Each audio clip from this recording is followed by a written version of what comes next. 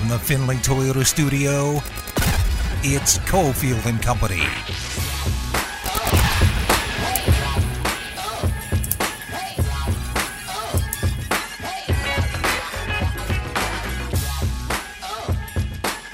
All right, here we go on a Tuesday. Draft is a couple days away. It's Cofield. Willie Ramirez is here as the company. Lots of preview of the draft on the way. Talk about some of the teams in the top 10. We got more Raiders rumors. We'll address some of the stories that were coming down yesterday about Darren Waller, potentially Raiders in talks with the Packers to grab Darren Waller. That's all coming up. Let's get to it. It's The 3 on Cofield and Company. Well, draft week is here, Willie, and we've got a ton of events around town. The timing couldn't be worse for you as your leg's still jacked up, or is it? Because you're a lunatic. You got surgery on your knee last Thursday, and then I see you for the next couple of days, like all over town walking around. What the hell are you doing? Yeah, I went next day, showed up at the PT place for the assessment, and my the head physical therapist, he said, "So you ready to get in the gym?" And I looked at him and said, "You serious?" He said, "Based on what they did, you can't do anything to damage it. It's already swollen, and you're here, so we're going to put some stim and ice on it afterwards. So let's go." So Friday, the day after surgery, I did PT and went to the regular gym and got on the bike and just slow grind and then went to the spring game on Saturday, went to the Golden Knights game on Sunday. And how's it feeling? It's sore. It's definitely sore. It definitely feels like someone dug in around there, but it didn't it's not, as he said, it's not it's not hindering me from walking. It's just I'm walking with a limp. And it really hurts more when I'm sitting around for a long period of time because it gets stiff, it gets tight.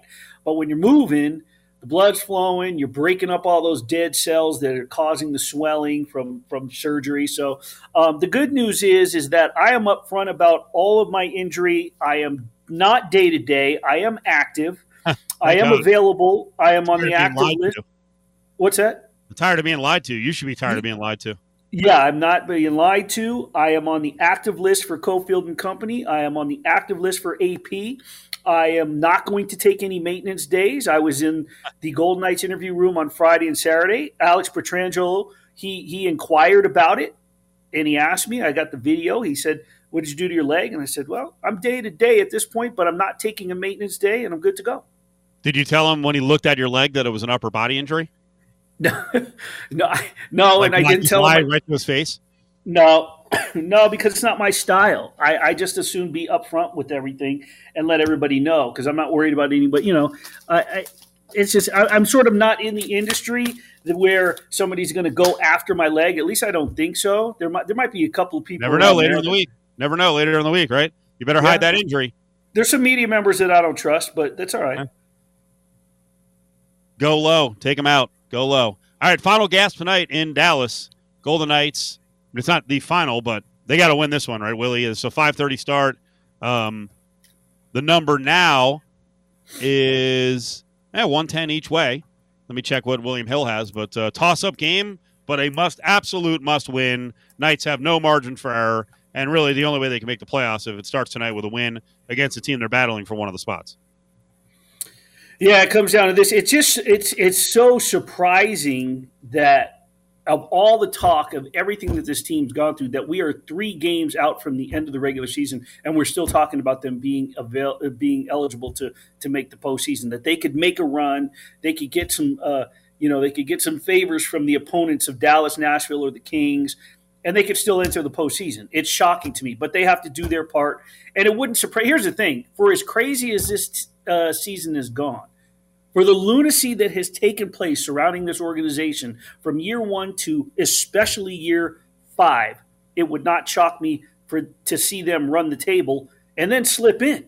They're 2-0-0 against Dallas this season, so they've already got their number, and now it's just a matter of, and people are saying, well, Dallas host, Anaheim and Arizona to close the season, I believe, and so it's impossible for them to lose. Well, everyone thought it was impossible for Golden Knights to lose to New Jersey and San Jose at home in Las Vegas, especially a San Jose team that had lost, was it 11 in a row, 12 in a row? So to Vegas, 11 in a row. I'm just waiting. I have my season recap story waiting in terms of just ready to pull the trigger and sort of fine tune the final the simple points of this. But I'm not holding out. I'm just waiting. I'm waiting till it's official. I'm not saying anything about the season being over. Not with this team. I saw that Timo Meyer mentioned the other day that a few of the guys on the team got text messages from friends and players and other teams around the league, and said they were definitely rooting for them to win, not the Knights. And I wonder how widespread that is, that players around the league can't stand the freaking Knights. We know fans can't. Yeah, that's just I think people are tired of they're certainly tired of the Golden Knights. They're tired of the talk of the darlings of the NHL, and I would venture to say that that the players around the league are thankful that the Seattle Kraken are not seeing the same success that the Vegas Golden Knights did in their first season. And I think it's just kind of wore thin, not just because of the success. I don't think it's solely because of the success. I think it's because of the allure of everybody wanting to come here. I made this comment, and we're going to talk about the Golden Knights throughout the show, but this used to be a team that was made up of players that nobody wanted. Now it's made up of a team of players that everybody wanted at the deadline or during the offseason. So, I think players are tired of that. They're tired of seeing, I think it just kind of wears thin. You're tired of hearing about Vegas. You're tired of hearing about the Golden Knights and the players. So they're happy to see them get bounced. What you're feeling on Leonard right now that it's official, now that the organization is dictating terms? Out for the year, season-ending surgery. I feel bad for the guy. I feel bad for the guy because this is a guy that, since he won the Masterton Award and, sort of came clean and laid it all out at the NHL award show, he's always been up front. He's been willing to talk. There have been times he's come in for a simple press conference and someone's asked a question and he said, I wasn't going to get into this, but, and then you end up getting a 15-minute press conference instead of a 4-minute press conference. This is a guy who always is willing to, give a little bit more, talk a little bit more. Now, I will say, he's been snarky at times with the media and he's taken shots at guys who probably didn't deserve it, and he's sort of venting at other things. And he's just being snarky, not being so, but it comes across as to who he's attacking maybe on deadline. But the bottom line is, Robin Leonard's a guy who is grown to be someone who is upfront about everything. And I don't think that I think he's been more than willing to want to talk about it. Now, the injuries during the season, I do know for a fact that when Frank Saravelli did the second tweet last month about the kneecap, that Leonard was not happy about it simply because he was staying active, and I know he exchanged messages with Frank and told him, hey, you don't need to put that out there because now people are going to come after me while I'm in the crease. Frank said, well, if it's not injured and there's nothing wrong with it, then what do you have a problem for? Well, if there's nothing wrong with you, then you shouldn't worry about it. So, but the bottom line is this is a guy that I don't think that the games that the Golden Knights were playing, and I don't think it's DeBoer either. I think he was told how to handle it. I don't think that that's on Leonard's plate, and I don't think he appreciated it, and I think he wanted to just get it out there, get it over with, get it done with. Coming up, let's get into the draft. We'll start talking to some of the experts with teams. They're covering teams that are in the top 10. Talk about the Giants, who have 2 picks, 5 and 7, and how much the Giants can control the top 10 of this draft if they decide to move up, move out. A lot of good stuff on the way on a Cofield and Company Tuesday show. Join the conversation on Twitter at ESPN Las Vegas. With the 9th pick in the 2015 NFL Draft, the New York Giants select Eric Flowers, tackle, Miami. Well, I'm sure that they were upset that Scherf, the new sheriff in town in the division, but unfortunately for the Giants, he went to Washington. And so now here is Flowers. It's time for Cofield and Company's Path to the Draft. Was that wah wah? Was that for the bad pick or for Chris Berman trying to do some stupid play on words? I miss him. I miss him at the draft. Our vast sound crew has been pulling a lot of the old, bad first-round picks. And here's what happens with a bad first-round pick.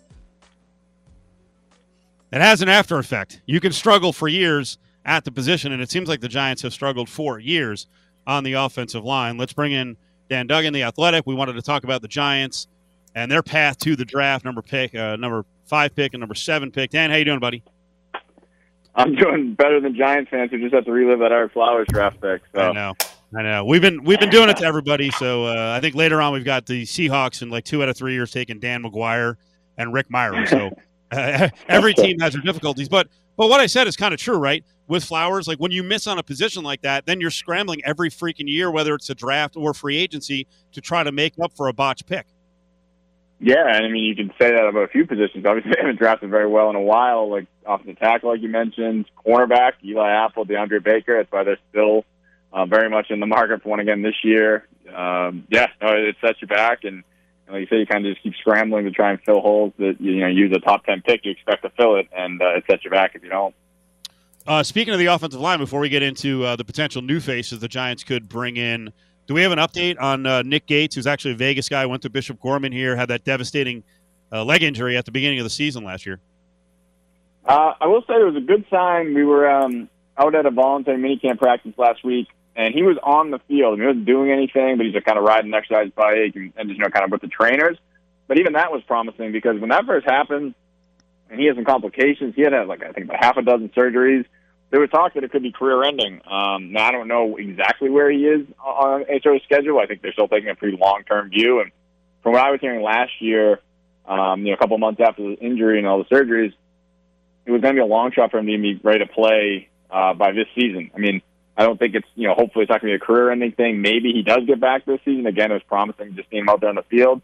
But I think they're taking a long-term view that, if he can just get himself back into being, in shape and be ready to play, and then hopefully maybe by 2023 he can really, hopefully get back to the level. Because it's a sad story because he was a great success story and really had established himself here, and then that was just such a brutal setback. What do you think the Giants are going to do in the 5-hole? I'd be very surprised if they don't come away with an offensive tackle there. Obviously a lot depends on who will be available because I think Houston or the Jets could take one, but I think, it's basically 3 guys I think are pretty widely viewed as the top, 3 tackles in this class. And one of them figures to be there, potentially more, it could easily be, 2 of them there. I don't think all 3 will get that far. So, it's hard to say who's, in what order on their board. I do know they like Charles Cross from Mississippi State, who is sort of widely viewed as the 3rd best tackle prospect, but I know that's not how teams necessarily see it. I know Evan Neal would make a lot of sense, and Ike Ekwonu is another guy who, if any one of those 3, I feel like they probably can't go wrong because they just really need to upgrade that position. So much will depend on, who goes and who's available in terms of who they walk away with at 5. And Giants fans can feel safe that this isn't a Gettleman situation where there's 3 guys there and he freaks out because he wants one and then trades, both of his first to move up. I wouldn't think so. That would be pretty surprising. I definitely think Joe Schoen has taken more of a long-term view on this, understanding it's a rebuild and not one player away. So, would you give up something to go from 5 to 3 to make sure you get Evan Neal when you can, just stay at 5 and get Charles Cross? Right. I wouldn't think they would do something like that, no. All right, so what happens at 7? So 7, obviously, again, it's dependent on what comes off the board before them. I think in an ideal world, if they're going to make that pick, because I should say, first of all, trading that is very much on the table. I think, in an ideal world, they trade that and somehow get a 2023 first-rounder back just to give them a little more ammo in case they need to move up for a quarterback next year if things don't work out with Daniel Jones. But you can't bank on that. Does not sound like the market's very hot for teams looking to get up into the top 10. So if they stay there at 7 and have to make the pick, I think you're probably going to have the best defensive player. I think ideally for them that would be probably Sauce Gardner, the corner from Cincinnati. They're going to need a number 1 corner here when James Bradbury eventually is traded or released in the coming days or weeks. And the system they're going to run with Wink Martindale coming from Baltimore is very much predicated on having corners who can basically be on an island, play man-to-man. So it's not really a position where you can hope to get by with some day 3 pick. I think you need to invest a premium asset there. So I think he would make a ton of sense. If he's off the board, maybe Derek Stingley. Obviously, a lot depends on the injury stuff there. And then edge rushers, another need. I mean, they have plenty of needs, so that's the one thing. They can't go wrong if they just draft for need because they have a lot of needs. So edge rushers in the mix there as well. But like I said, I think if I had to handicap it right now, Gardner would probably be the most desirable pick at 7 if they could choose how the board will fall to them. Dan Duggan's with us, covers the New York Giants. Giants have the 5th. They have the 7th pick. They also, like the Raiders, have a new regime in place. So what's your read? What's the fans' read so far on the new coach-GM combo? Well, this will be my 7th season on the beat. So I came in right after Tom Coughlin got fired. So I'm already on my 4th head coach, 3rd general manager. So I've kind of been through this process many times. So it's hard for me to really get swept up anymore because every time a new regime comes in, the fan base is excited. Obviously, there's an extended honeymoon phase during that first off season. And then reality strikes in September and October, and then, things kind of have gone sideways just repeatedly. I will say there's definitely optimism about this group. I mean, as there should be. I mean, it's a new regime. They're coming from Buffalo. Obviously had a lot of success there. I think Shane, just kind of carries himself a lot more. There's a lot more confidence being inspired by the way he carries himself than the way Dave Gettleman did, who was just kind of such a crusty old school guy. Or Shane, I think he's a lot more progressive. So that's a step in the right direction, it seems like. I guess we'll learn a lot based on what he does with these picks this weekend. That'll be how we truly judge. But just the way he presents himself, that's caused some optimism. And then Dable, I mean, the offense has been a disaster the last couple of years. He clearly has a good track record, at least from his time in Buffalo. So there's definitely a sense that, he can maybe be the guy to get that finally going back in the right direction. But again, like I said, I'm kind of just jaded because I've seen so many of these. And, a year ago at this time, everyone thought Joe Judge was going to be the coach for 10 years. And then obviously that went down the drain really fast. So I've kind of pumped the brakes on getting too overly excited, 3 months into a new regime. Speaking of Dan Duggan, Giants beat writer for The Athletic. Dan, so, I mean, there's so many things to unfold with this team based off of, they're giving Daniel Jones one more year. Last year, the defense didn't necessarily do its job, giving up nearly 25 points per game. Is it which side of it is there? Is there an emphasis or a priority on either side to sort of help the other side of the ball get improve the offense so he could stay on the field longer, to give the defense more rest, get a better defense, to give Daniel Jones? Where's the priority, or is it an overhaul? Yeah, I think it's an overhaul because I think they've kind of tried that sort of patch this hole, patch that hole last couple off seasons, and it really hasn't paid off. I think last year clearly the focus was getting weapons around Daniel Jones. They went out and signed Kenny Golladay, they signed Kyle Rudolph, they used the first-round pick on Kadarius Toney. There was a big emphasis on get him weapons, and then the offensive line was bad, the offensive coordinator got fired, the defense, like you said, wasn't very good. And Daniel Jones didn't play that well. So, and he got hurt. So nothing came of that. It was basically a lost year for him. So I think now you have to kind of take a holistic view of this. You can't say we're going to do everything we can for Daniel Jones. You're going to do everything you can to just improve this roster. So if that means taking a cornerback or a safety over a wide receiver, whatever it may be, they just need more talent and more guys they can build around. So whether that's Daniel Jones or whoever succeeds him at quarterback is just going to be in a better position because this roster has just kind of been devoid of talent for the most part for the last decade or so, really. Are they going to try to collect more picks by getting rid of Slayton, but maybe more shockingly, Kadarius Toney? Yeah, I mean, Slayton, they're definitely open to moving, and it's just a situation where he's like a number 4 receiver. He had a pretty good start to his career as a 5th-round pick and had a down year last year, and they're really tight against the cap, so they can clear $2.5 million off the cap by moving him, so it just seems like that's a little bit of a luxury for this team. I think it might be kind of tough to move him. I'm not sure he's a ton of value, especially at that price tag. So he might be a guy who ends up being like a cut just to, for cap purposes. Toney that's been like the dominant storyline here the last couple of days. What exactly is going on there? Is it a lot of semantics at play where are they shopping him or are they just willing to listen?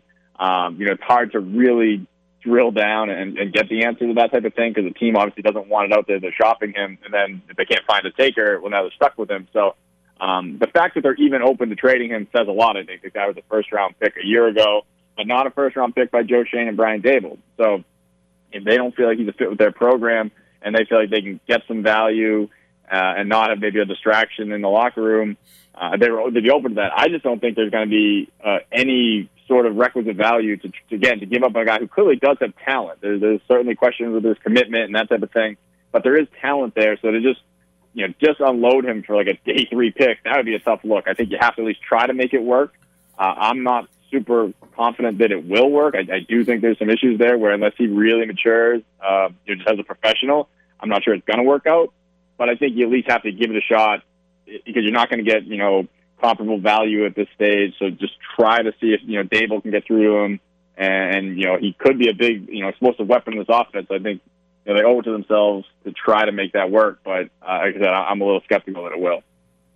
Dan, what do you think over the course of time that you've learned about Daniel Jones? I was a believer the first couple of years in, and then it sort of died off. But, last year going into the season was, okay, they're going to give him one more year. Now they're going to give him one more year. You bring in a guy who's made sort of a career as being a backup Tyrod Taylor, but in his mind, he could be a threat to take the position.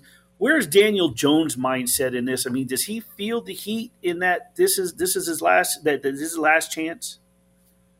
Yeah, I will say this.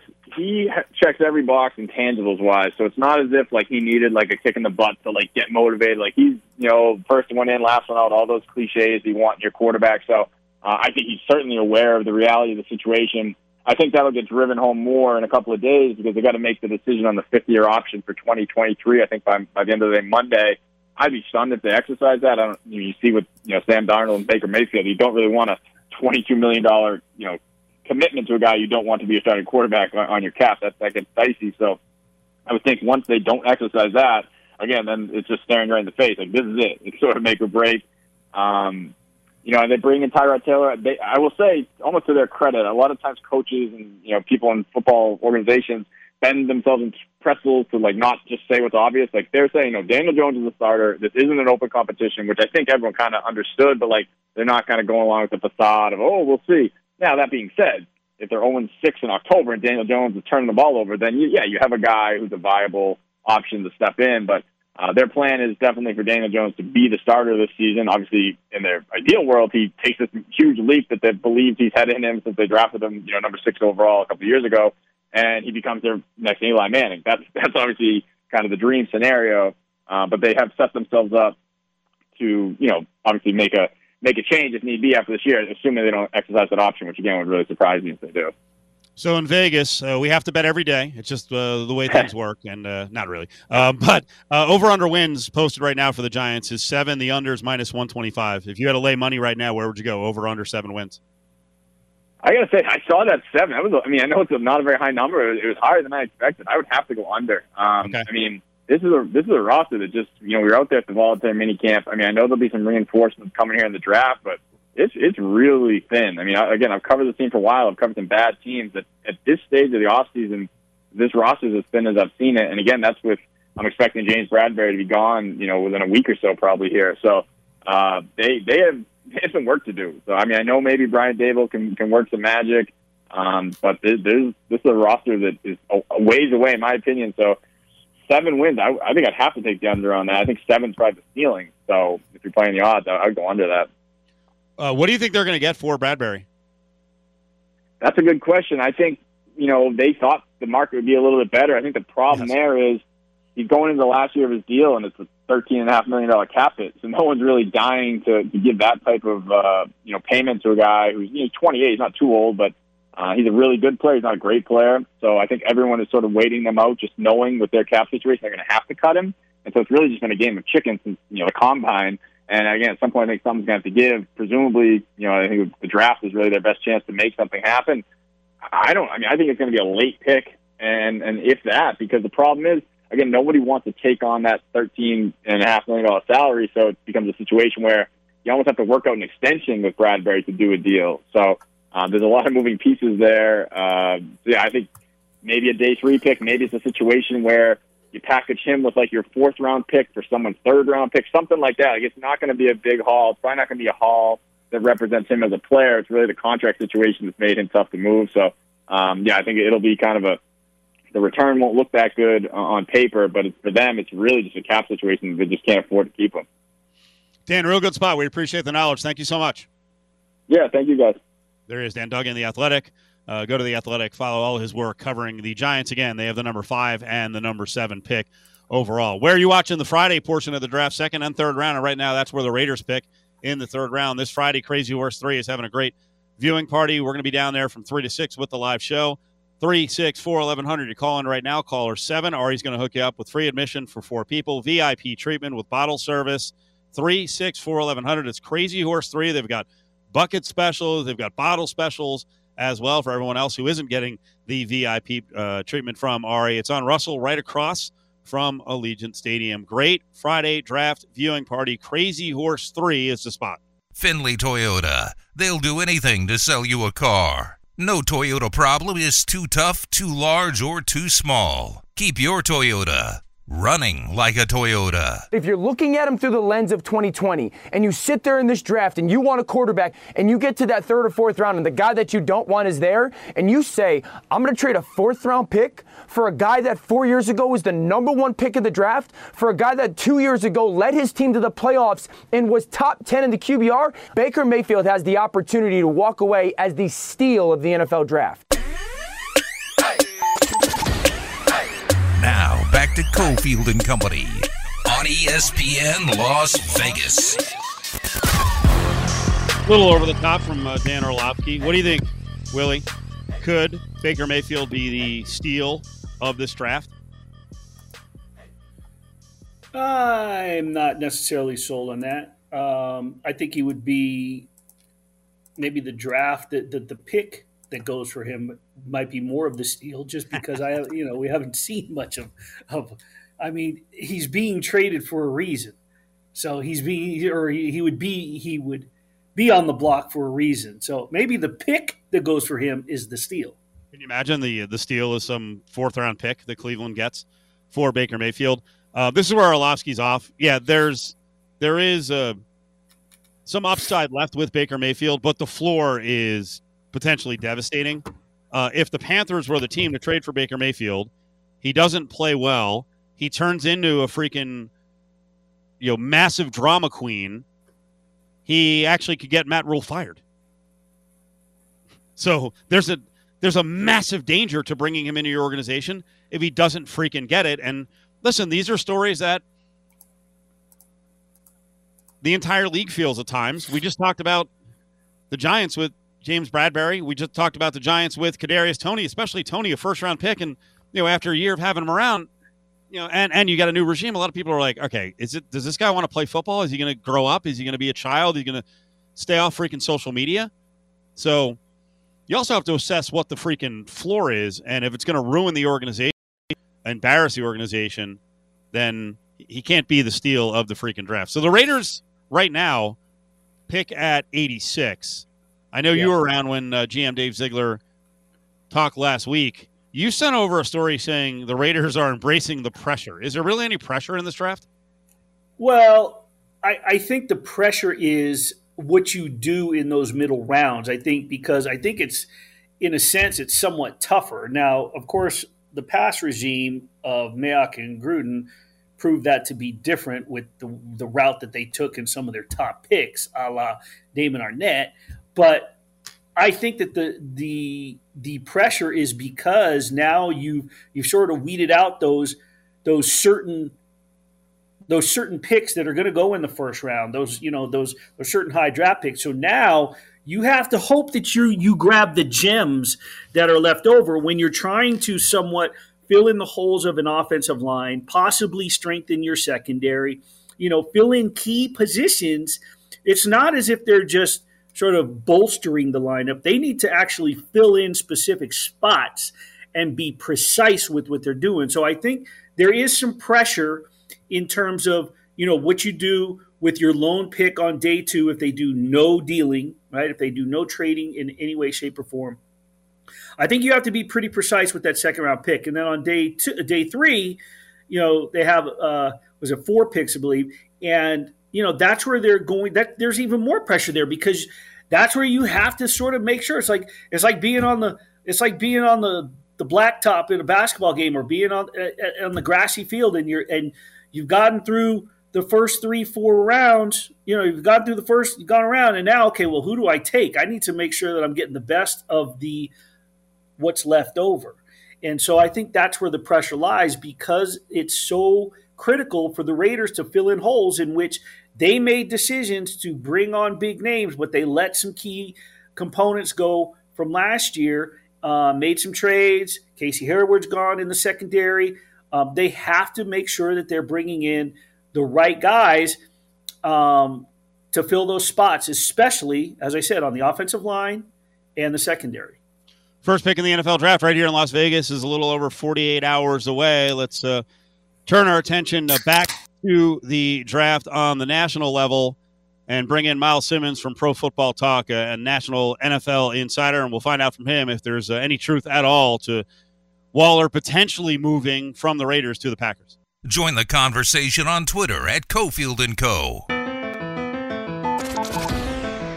Hutchinson has it all. If you had a checklist of what a defensive end should look like, it's the production, it's the athleticism, the tools in his toolbox, but it's a good class outside of him. Travon Walker from Georgia is an explosive, ascending athlete who is just starting to scratch the surface of what he can become. Kayvon Thibodeau was a 5-star recruit, and it still has, I think, the best first step in this entire draft class. Those 3 players could be the first 3 picks off the board Thursday night. Now, back to Cofield and Company in the Findlay Toyota studio. Matt Miller, ESPN draft analyst. Interesting way he put that.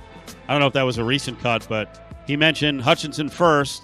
And outside of that, it's a good group. There does seem to be momentum picking up that Hutchinson could go third amongst those 3 guys. Now, if you believe the betting numbers on Walker, he's shot to the lead as the favorite to be the number 1 pick. And then there's a lot of people thinking the Lions might take Thibodeau. Let's bring in Myles Simmons. Some of the intrigue at the top of the draft. We don't have quarterbacks who are going to go too high, but the O-linemen and the defensive ends, there's a real active debate right now, Myles, about who the best ones are, and obviously different organizations like different things in their offensive linemen and defensive ends.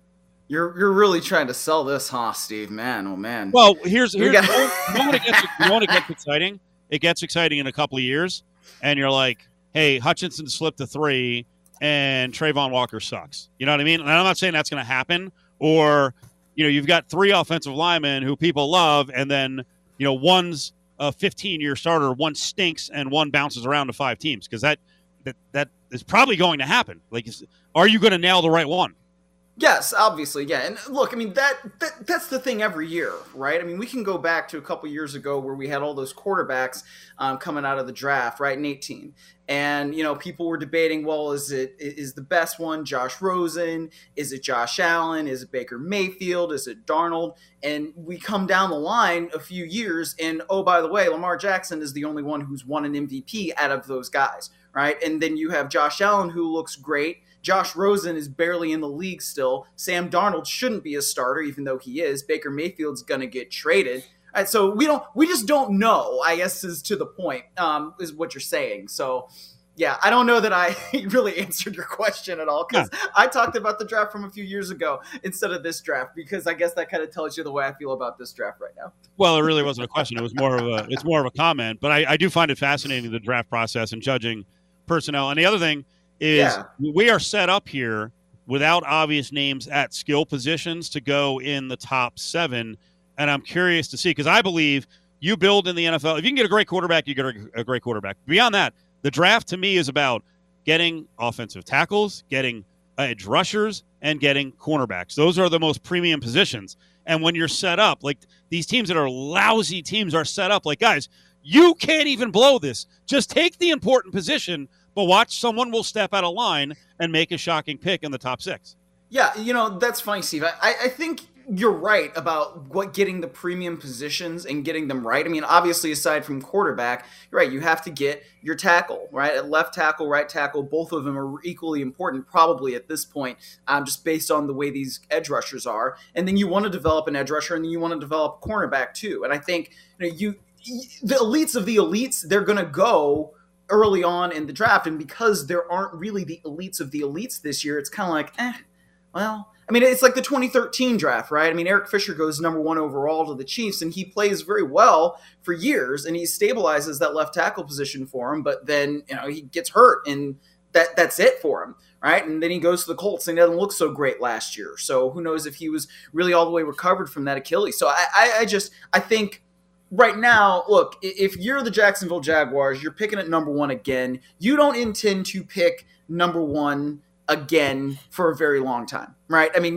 they said the same thing last year, but then Urban Meyer was a disaster. So whether it's Walker, whether it's Thibodeau, whether it's Aiden Hutchinson, which is the guy that it seemed like it's been all along, I mean, they've just got to get it right. And so, the funny thing about the draft to me is people are always like, oh, well, you think it's this and you don't like the pick, but they do da-da-da. I was like, well, it's not my job to get it right.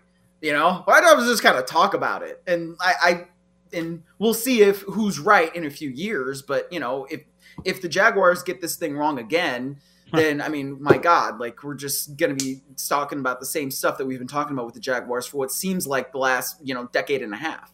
Do you think someone will freak out like the Panthers, or someone will come up from behind, say, Seattle, to grab Malik Willis or another quarterback? I think the Panthers are totally smoke screening everything, which is the thing that they should do, right? I think that they'll end up with either Baker Mayfield or Jimmy Garoppolo. Just based on this, like, Scott Fitterer, the GM of the Carolina Panthers, comes from the Seattle Seahawks. And what do the Seahawks do practically every year? They trade down. All right, so with that mindset, and especially because they don't have a pick in the second or third round, the Panthers, I think, are going to try like hell to move out of the number 6 overall pick and move down and gain more assets. And that way, Baker Mayfield's only going to fetch like a 5 or a 6, right? Because the Browns are going to have to pay a lot of his salary. So there's not that much of a market for Baker Mayfield. It's basically the Panthers and the Seahawks and maybe another team like the Falcons. Or the Bucks, perhaps, if they want to come and have him be a backup this year. Like, there's not that much. So for the Panthers, I think it's much more likely that they're going to try to trade down. They may not be able to do it, but I think that they're going to try, and then we'll see them pick up a bunch of different assets, because that team's got a lot of needs all over the place because they're still bad 2 years into the regime of Matt Rule. Miles, I want to unfold this story a little bit, unpack this story a little bit with Waller, Packers, and Raiders in a second. But you mentioned the Jaguars and not dropping the ball. Obviously, Trevor Lawrence, quarterback there, when he came in, Justin Fields with Chicago. I've always been a Justin Fields guy ever since he won the Elite 11 competition up in Beaverton, Oregon. What do the Bears have to do in terms of making sure that his progress continues? Are they sort of under pressure to because they traded away, obviously, their top-round pick to get him? What do they have to do this year? It's interesting because whenever you have a quarterback with a new regime, I think it's important to remember that regime didn't pick him. And it's not that I don't think that Ryan Poles and Matt Eberflus don't believe in Justin Fields. I mean, they're coming into a situation where, yeah, you want to make sure you maximize Justin Fields' potential, but if after another couple of years you're deciding like, I don't really know about this guy, you can cut bait and you're not really at risk of being fired because, hey, you didn't pick that guy. It's a sort of a similar situation with the Giants where they have to make a decision on Daniel Jones' 5th-year option by May 2nd, right? And you've got now a new GM and a new head coach there that don't have any prior connection to Daniel Jones. Obviously, like, it's different because they got to make that decision quicker than the Justin Fields decision. But yes, you want to be able to maximize everything that you can get out of Justin Fields because the quarterback is the hardest thing to find, and maximizing him is one of the hardest things to do. I mean, they have a guy in Luke Getsy who has been with one of the best quarterbacks in the league, and Aaron Rodgers. That was his quarterbacks coach in Green Bay before moving on to the Chicago Bears to be the OC. So to answer your question, yeah, I think it's really important, but they're another team that doesn't currently have a first-round pick. All right, so Robert Quinn, we're seeing today, he's another one of these guys. It's a veteran guy that, like Khalil Mack, got moved earlier. I mean, he's got a contract that they can move on from. If they're really trying to do this thing and build a winning team and not rebuild, as Ryan Poles was talking about today, then that's another player that they could move to gain more assets to then maximize what they can get out of Justin Fields and help him grow with a lot of guys around him. Miles Simmons, Pro Football Talk, is with us. All right, what'd you make of the Packers media reports that the Raiders and Packers were engaged in talks for a Darren Waller trade? It was kind of weird. I mean, it seemed like a little bit out of left field, and it seemed counter to everything that the Raiders have done so far, in this offseason. They're not seeming to get rid of really good players. And why would you do it? I mean, I guess if you don't feel like you can sign Darren Waller to a long-term deal, but again, Darren Waller's deal is not up after this season. And so I'm not sure kind of where that came from. I can see why the Packers would certainly be interested in Darren Waller, but I have no idea why. If you trade for Davante Adams, why would you then get rid of Darren Waller when you have what's right now a very good trio of pass catchers in Adams, in Waller, in Renfrow? The elite teams, they have that many options. So to me, that kind of was out of left field. And, from everything I've seen, including from my old colleague, Vinny Bonsignor of the Las Vegas Review-Journal, it just seems like that's a little nonsense. Well, a couple things. I think if the Raiders really desired some young guys in the first and second round in this draft, it gives them an opportunity to get back into the draft.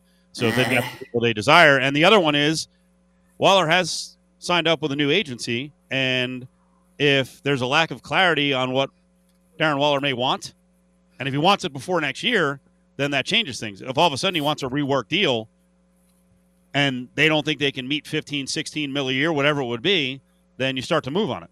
But wouldn't we hear that from Waller's camp like we have with Deebo Samuel before we would randomly hear it from the Packers? You would think, unless you're trying to stick it to the Raiders and then, spring it on them after the draft, which would kind of hamstrings them in terms of, ways to get some value back for Waller. But it also would hamstring Waller in terms of his options of where he could go. That's a good point. I think we've seen this with the Tyreek Hill thing, right? I mean, I'll give a lot of credit to Tyreek Hill and Drew Rosenhaus and the Chiefs. Right? They kept all that stuff quiet. It's like, I think I said it a few weeks ago on this show, real G's move in silence, right? Like that's what happens when you have people who are really doing a great job of communicating with each other and trying to find the best solution for one another. It's what we're not seeing right now with the San Francisco 49ers and Deebo Samuel, but it's a very separate situation. It's a different situation.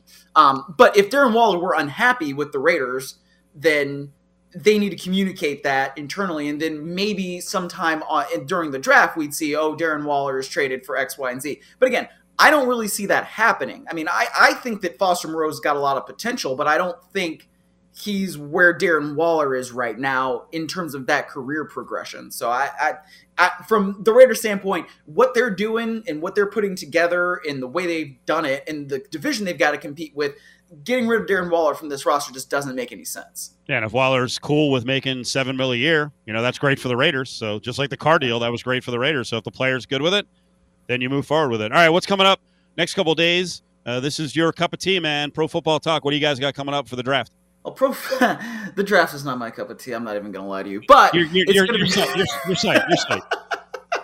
No, I mean, look, I think it's going to be a great event in Vegas. I think the draft is always a fun event, and, I wish I were there. I am not. But I will be on Pro Football Talk PM. We'll have that on Peacock over the next few days to break down everything that's happening before the draft and everything that's happening after the draft. That is at 2 o'clock Pacific on Peacock, which, of course, is the exclusive streaming home of The Office. Miles, thank you. Appreciate it. Thanks, guys. Take care. Pro Football Talk. Follow Miles up on Twitter at Miles A. Simmons.